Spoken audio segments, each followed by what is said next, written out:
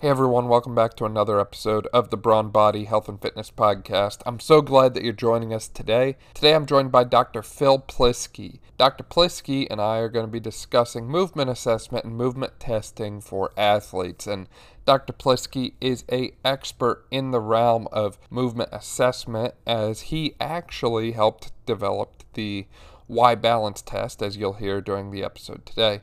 Dr. Plisky is also an associate professor at the University of Evansville's Doctor of Physical Therapy program. He's the co-founder of the Professional Rebellion, and his personal mission is to advance rehab and performance by inspiring those with the power to change it.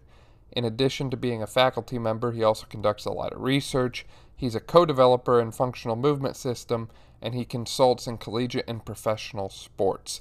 He's an incredible individual, and I'm so thankful to have him on the podcast today. I know you're going to love this episode, so enjoy. Phil, welcome to the podcast. I'm super excited to have you on today. Oh, it's great to be here.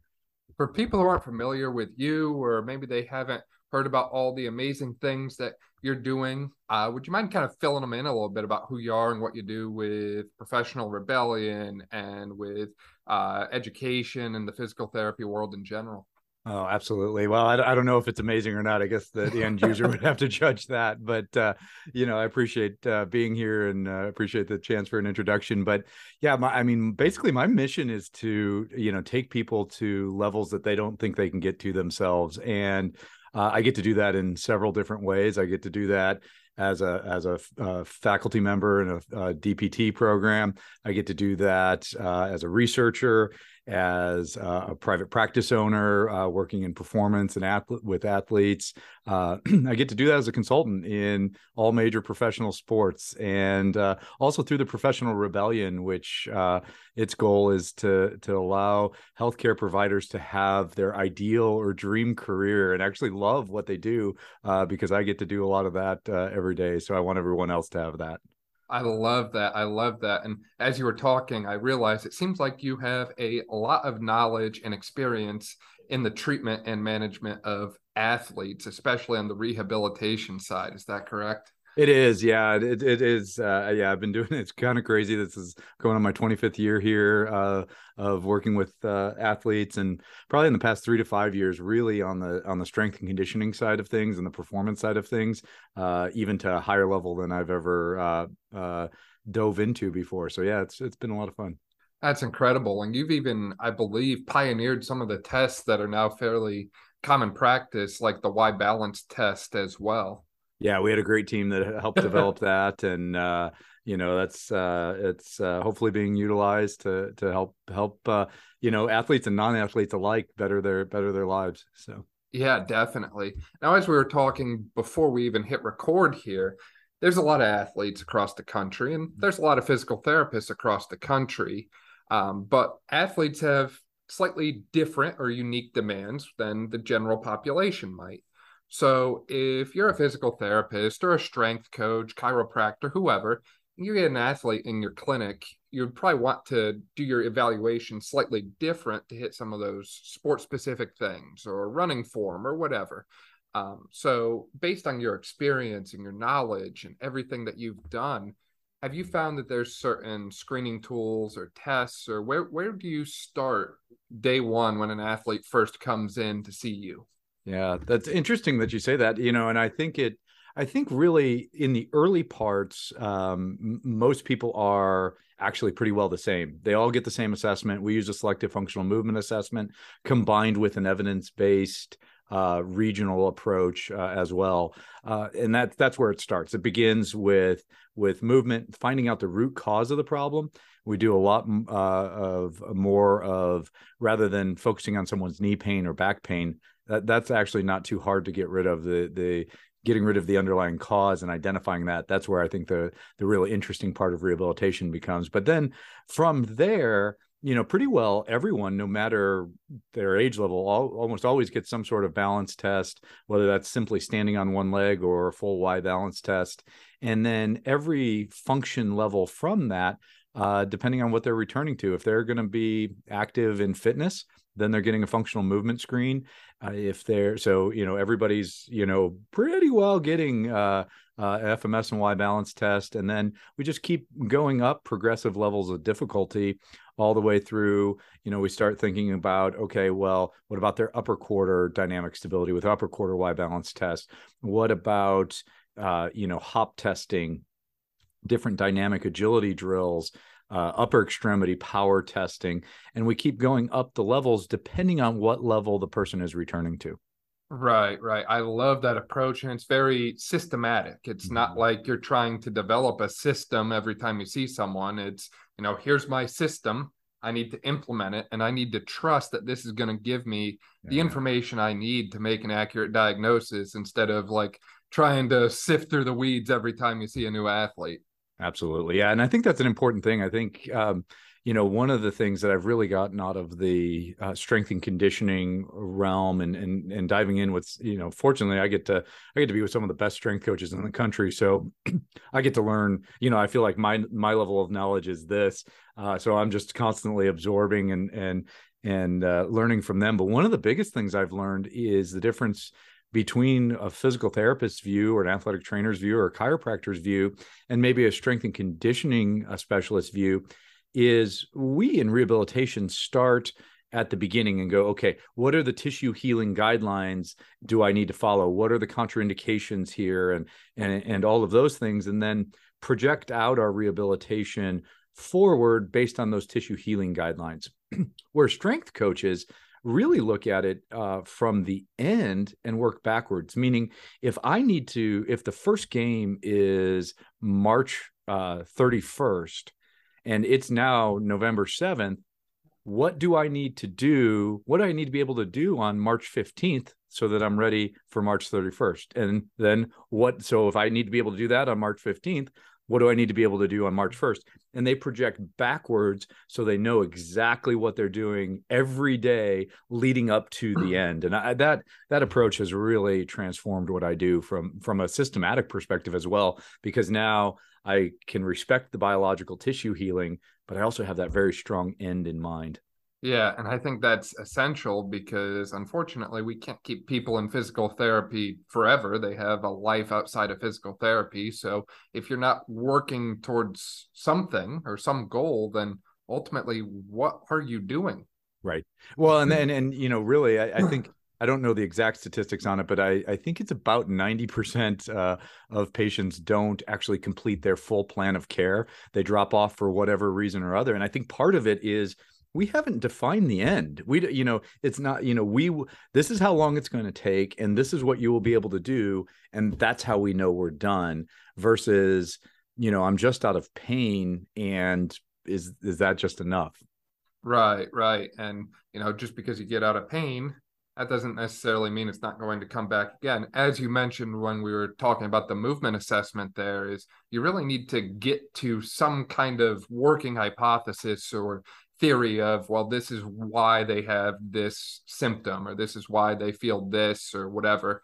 And you mentioned that you like the FMS, SFMA a lot. And I'm a big fan of them as well, mostly because of their simplicity, right? It's not like they're going to, have people try and eyes closed, stand on one leg on blue foam while juggling 4 balls. Right. It's like, can you squat? Yeah. Can you stand and twist side to side? And it's incredible how many people can take those basic things and pick up so many little details across the whole body from, just simple gross movements like that. Yeah, it is. I will say, we talk about it as managing the minimums. Like, what do you minimally need in order to be able to function? What do you minimally need to be able to be at high performance in your sport?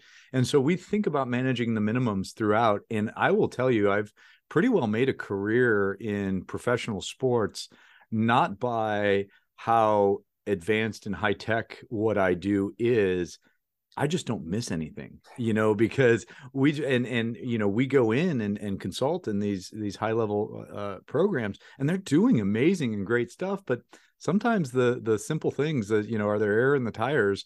We haven't looked at that yet. We're fine tuning the race car, by 1 degree in the engine timing, and yet we haven't checked everything else. Right, right. And it's not to say that those little things are important, because they can make or break the difference. Right. However, to your point, if you don't take care of the basics first, then none of that fancy stuff really matters. I like to say that you need a firm foundation for your house to sit on. And if you don't have that, then everything else is just going to eventually crumble down. Absolutely. And that's the whole point is, and I think when you talk about it from a systematic perspective, I always say I'm wrong a lot. I just don't stay there. And so I'm testing things, and I'm immediately testing myself whether I was effective or not. And so I can get farther down the road in one session that might take, if you're just trying to, shoot arrows at whatever you think might be it. I get more in one session than some do maybe in 3 or 4 weeks, not because I'm smarter or more effective. I just don't skip steps. So yeah, don't miss anything. It's hard to beat someone who shoots and doesn't miss. Right. Yeah, that's exactly right. Yeah. I mean, or I always like to think of it as I probably miss a lot of shots, but I'm always there for the putback. So, like if I shoot and rebound, you can't, and I do both really well. You're right. It is hard to beat. I love that analogy. Now, you mentioned the concept of regional interdependence, which for people who didn't know, essentially refers to how issues or limitations at one area of the body can impact another region. So commonly we look at, say, like the foot and ankle and the role that they play in the knee. But naturally, athletes tend to be a lot of sports, I'll say, are very rotational in nature. Mm-hmm. And in order for rotation to occur, there has to be some ability to dissociate upper body from lower body, or hip rotation from, say, spine rotation. And that's a tricky area for people to track or measure. Do you have anything that you like to look at as far as upper body, lower body dissociation, especially in those rotational kind of patterns? Well, the way I think about it is I take a simple approach to, as you may have kind of figured out, is rotational sports. The whole goal of just about every rotational sport is to take energy from the ground, take it through your entire lower extremity, develop tension throughout your entire lower extremity, have it transmitted by the core, and then come out, that tension come through the upper extremity and out your fingertips. Again, whether you have a racket in your hand, a golf club, a hockey stick, whatever it is, that's really the whole goal there. And so when you say, is there something I look at for that? How am I doing that? I think the first part of it says, do I have the movement ability to do that? Meaning, what's a prerequisite for generating large amounts of force into the ground and having it traverse that whole system? Well, I probably need to be able to balance at a decent level. So can I do a single leg stance, and, what about that rotation? Well, how does that fascial system work together such that I can wind up a lot of energy and then release all that energy? Well, I have to have rotation. So maybe I should look at movement and can I do a full rotation pattern? And, the list just keeps going on and on. So it starts with movement, and then, basic movement, which would be like top tier SFMA. And then it progresses to, okay, well, how do I combine those movement patterns? One of my first connections to the core is my rotary stability pattern. So can I move my arm and leg and maintain some stability and not rotate, right? An anti-rotation pattern. And then a trunk stability push-up pattern. Can I, transmit the force between my legs and my arms through the core in a coordinated way, a left, right, as I look at that. So that kind of transfers there. And then, of course, we get into more three-dimensional things in the Y balance test and both upper and lower quarter. But ultimately, we still have to transfer that to higher level function. Am I able to take a load to my core? Do I have postural integrity under load? Do I then have the ability to generate power? And then finally, do I have the ability to store that energy and do it in a plyometric way? And that then gets me to that foundation, then allows me to look at, okay, now do I have the sport specific skills? I like that. I like that. Hitting the reset button and starting from the very bare minimum, I'll say. Mm-hmm. And I like how you start with just basic balance, because a lot of athletes are surprised when, you put them in, say, a Y balance type of test there. I actually shout out to Dr. Lair. I worked with Dr. Lair for my capstone in school. One of the Yeah. things we used was your Y balance test there. And it amazes a lot of athletes how it looks so simple and yet it's so complicated. It really is. And, it's funny, you go into pro sports and in pro baseball in particular, if there's one test they hate the most, it's the Y balance test, because it really exposes them. They're so used to working in their comfort zone that when they are pushing themselves to those limits, and then it really exposes, wow, this is different left to right, this is just really hard. They'll sometimes even just start pouring sweat. Not even, I don't know that it's from the total challenge of it, but I think the systemic response of like, wow, I'm pushing the limits here that my body doesn't know what it needs to do. And it's really just a test of how far you can reach forward, and then posterolateral and posteromedial. Yep, just diagonally backwards. Absolutely. Now, you are much more versed, I'll say, in the research surrounding the Y balance test than I am, because, well, you developed it, Sure. helped develop it. So for people who have seen it before but aren't sure on the application of it or the utility of it, or even can you take a Y balance test and, say, predict injury in an athlete, could you kind of talk us through and explain some of the metrics behind that test? Sure, absolutely. So one of the things, I mean, we always want to, any test that we're working with, we want to make sure that it's reliable first, right? And so the reliability on it is really actually probably never been under question. The validity of it is actually pretty good in that it is measuring your ability at the limit of your stability. So it certainly has good face validity there. And there's been several studies comparing it to other types of tests, but there aren't a lot of tests that really take people to their extremes of motion in balance.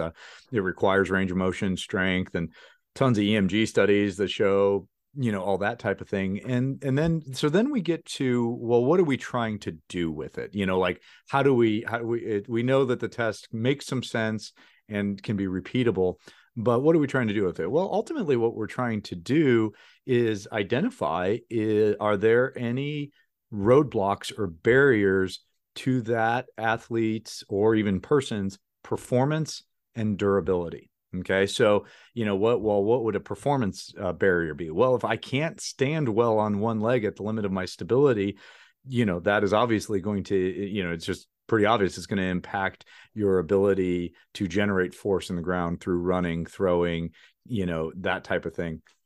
Now, so that's a kind of a performance access, but it's not a direct measure of performance. It's more one of those foundational type of things.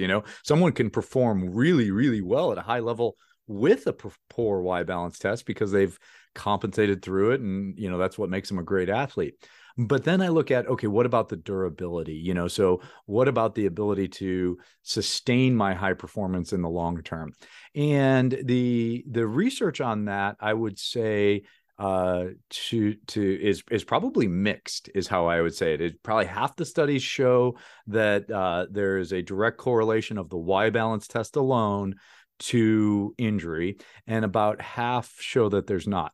Well, so of course, I think the ones that show that it is are the well done ones, and the other ones aren't, right? I mean, we wouldn't think that, but no bias at all, no right? bias at all in that, right? But so, let's look at, well, maybe what are the application errors that we're seeing in some of the research? Well, a few things. We know that different sports, different occupations cause better development in balance than others. And what do I mean by that? Well, for example, hockey players, and soccer players spend a lot more time on one limb than basketball players. So they actually develop better balance than basketball players. The other thing is wrestlers actually develop really good balance. You don't think of that as a balance specific activity, but it really is. They're really posting on the ground with their legs, having their core challenged, because remember, the Y balance test requires range of motion, strength, core stability, timing, coordination. All that has to be there, which wrestlers do really well at. So you can see different sports would have different performance measures. Well, also think about the balance of a 12-year-old versus an 18-year-old, the balance of an 18-year-old versus a 22-year-old, a balance of a professional football player compared to the Pee-wee, right? And so we have different metrics. So what happens, though, in a lot of studies, in order to get enough of a sample size, they'll look at all of the college athletes or all of the high school athletes. And what happens is you have some sports that are low performing in their number, and some in their composite score, their overall score, and some that are really high. And so the tendency toward the mean washes out any difference that we would actually see in injury prediction. That's one problem. What's consistent in the literature is an anterior reach asymmetry. Posterior lateral, posterior medial asymmetry come up as well, but consistently anterior, that forward reach of 4 centimeters or greater, if that difference is 4 centimeters or greater, it shows a lot of predictive ability. Well, what has happened there? Well, we've removed any performance metric because now we're just comparing right and left. So it's like, no wonder almost all the studies say that, but only half say, the composite score is predictive. Now, I say all that to say there's probably a third problem. The first problem is that we're not comparing apples to apples when we're developing, looking at performance, and maybe we have too heterogeneous of a group when we're looking at people. The other thing is, I don't think that any one thing is ever designed to be everything. And so, what we've seen in multiple military studies, as well as collegiate athlete studies, and one of them is by Dr. Lear and colleagues there, that when you combine multiple risk factors like previous injury, performance on the functional movement screen, whether someone has zeros or ones, their Y balance test composite score for their age, gender, and sport, asymmetry left to right.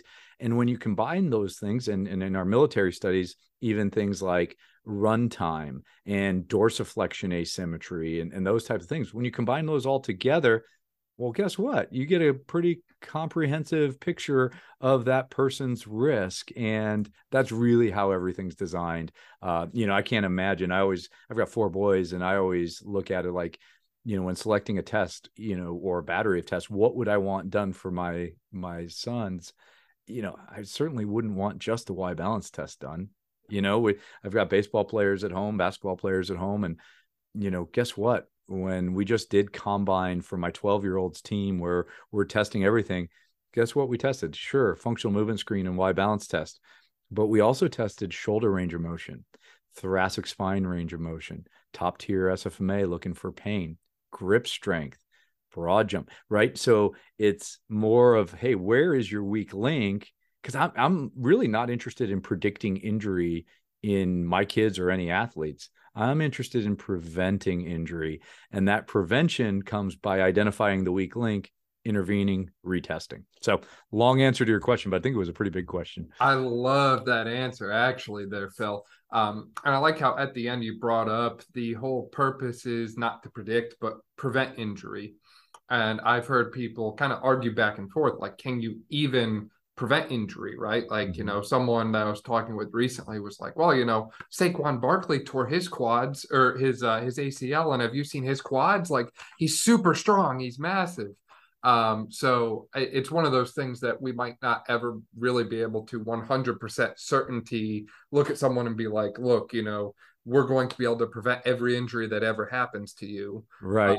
Well, you just just even common sense allows you to say that there's so many circumstantial and environmental factors that are always going to be at play, that may not be modifiable. But I mean, even as going to as simple as it's probably a constellation of things.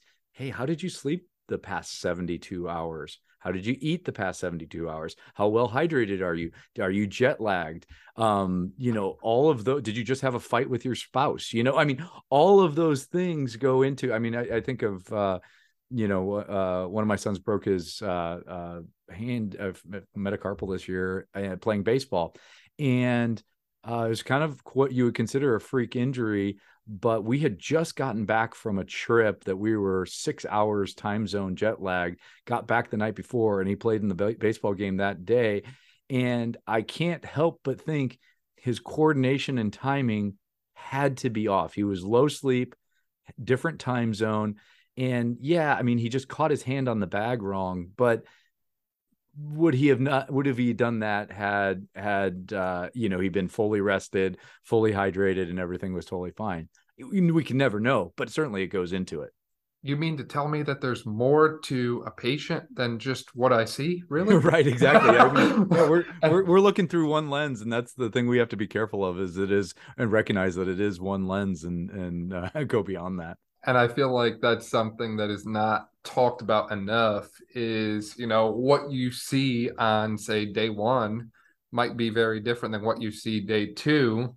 And it's not because of anything that you did per se. Maybe that person slept better. They actually drank some water, ate some food, and took care of themselves a little bit better. And as a result, there's a huge difference.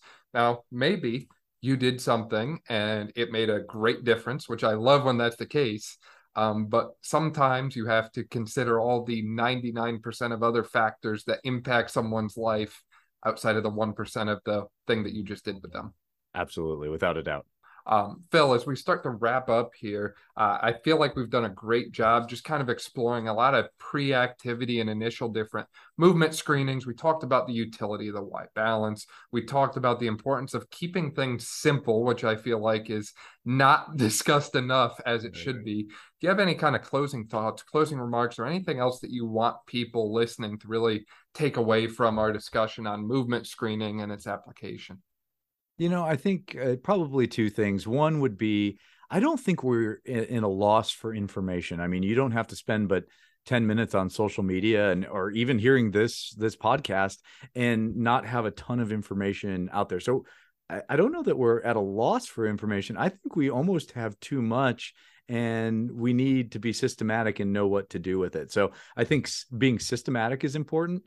Secondly, checking your own work is really important, meaning, it's easy for the patient to tell you they feel better and tell you their symptoms are resolved, but how are they actually better? And that's when it's a very good test battery is important. And to that test battery is, one thing is probably nothing, whether it's the functional movement screen, Y balance test, or hop testing, any one of those. I mean, and again, I could list off, I have all return to sport test batteries at my website of like, hey, this is a checklist.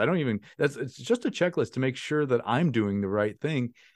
There's a lot of stuff on there, and to point to just one of them and say, oh, well, looking at the oswestry is the end all be all of treating low back pain. It's like, well, that tells you about their symptoms and their function. Not that that's not important. It's just not everything. Right. Because unfortunately, symptoms don't always correlate to functional level.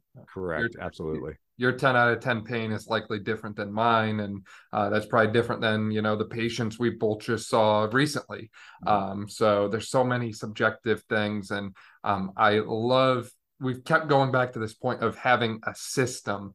And that's something that when I first graduated school, it took me a while to actually grasp the importance of that, because I feel like when you graduate from school with your doctorate in PT, or if you're an AT or strength coach or whoever, you just want to go out there guns a-blazing and make your mark. But unfortunately, if you don't have a system that you can repeat over and over and over again, you're not actually going to get better. You don't get better at, say, a squat in the gym without squatting regularly. You kind of have to do it over and over.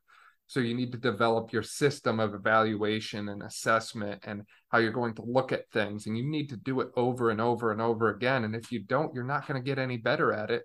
And I've also learned to realize fairly quick, I think, that it's okay to not be original in everything that you do. Like it's okay Right. to say, hey, I'm going to get FMS level 1, level 2, and I'm going to use FMS.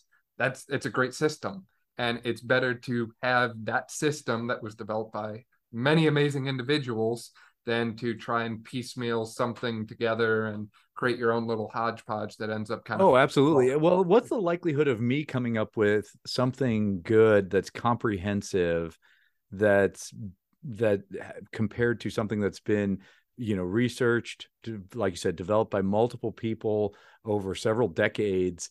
Like, I mean, I think I'm a pretty intelligent guy, but there's no way I could do this on my own. So you know what?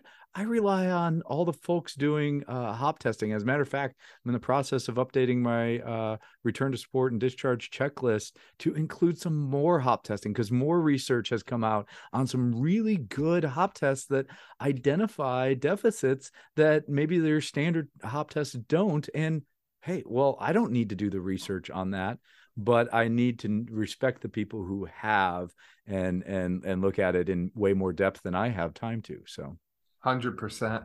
Phil, for people who want to check out the resources that you mentioned on your website and find out more about you, where can they find you at? Sure. Easiest way is philplisky.com, PHILPLISKY. That's easiest way. There's resources there. Post a weekly blog. There's a newsletter there. I'm really trying to provide as much free information to make all the professions better, to make athletes better, to make average folks better. And so that's a great way. Also, social media. Phil Plisky is pretty well my handle, I think, except on Facebook it might be Dr. Phil Plisky. Just to differentiate between my personal and professional. But other than that, everything's that. I guess that's with a weird name that you don't. That's PLISKY. With that weird name, you don't really have to worry about trying to come up with an original handle, because it's already built into my name. Definitely. I love it. We'll link to all of that below as well. So if you didn't quite catch that, you can just click there and check out everything that Phil is up to. Phil, really appreciate your time. Thank you again. Thanks so much. It was great to be here. Thank you so much for listening to this episode of the Brawn Body Health and Fitness Podcast. If you liked this episode, please make sure to share it with a friend, subscribe so you don't miss any of our upcoming episodes, and leave a review. This way we can spread knowledge and motivation and help reach more people. Thank you again for listening, and I'll see you next time.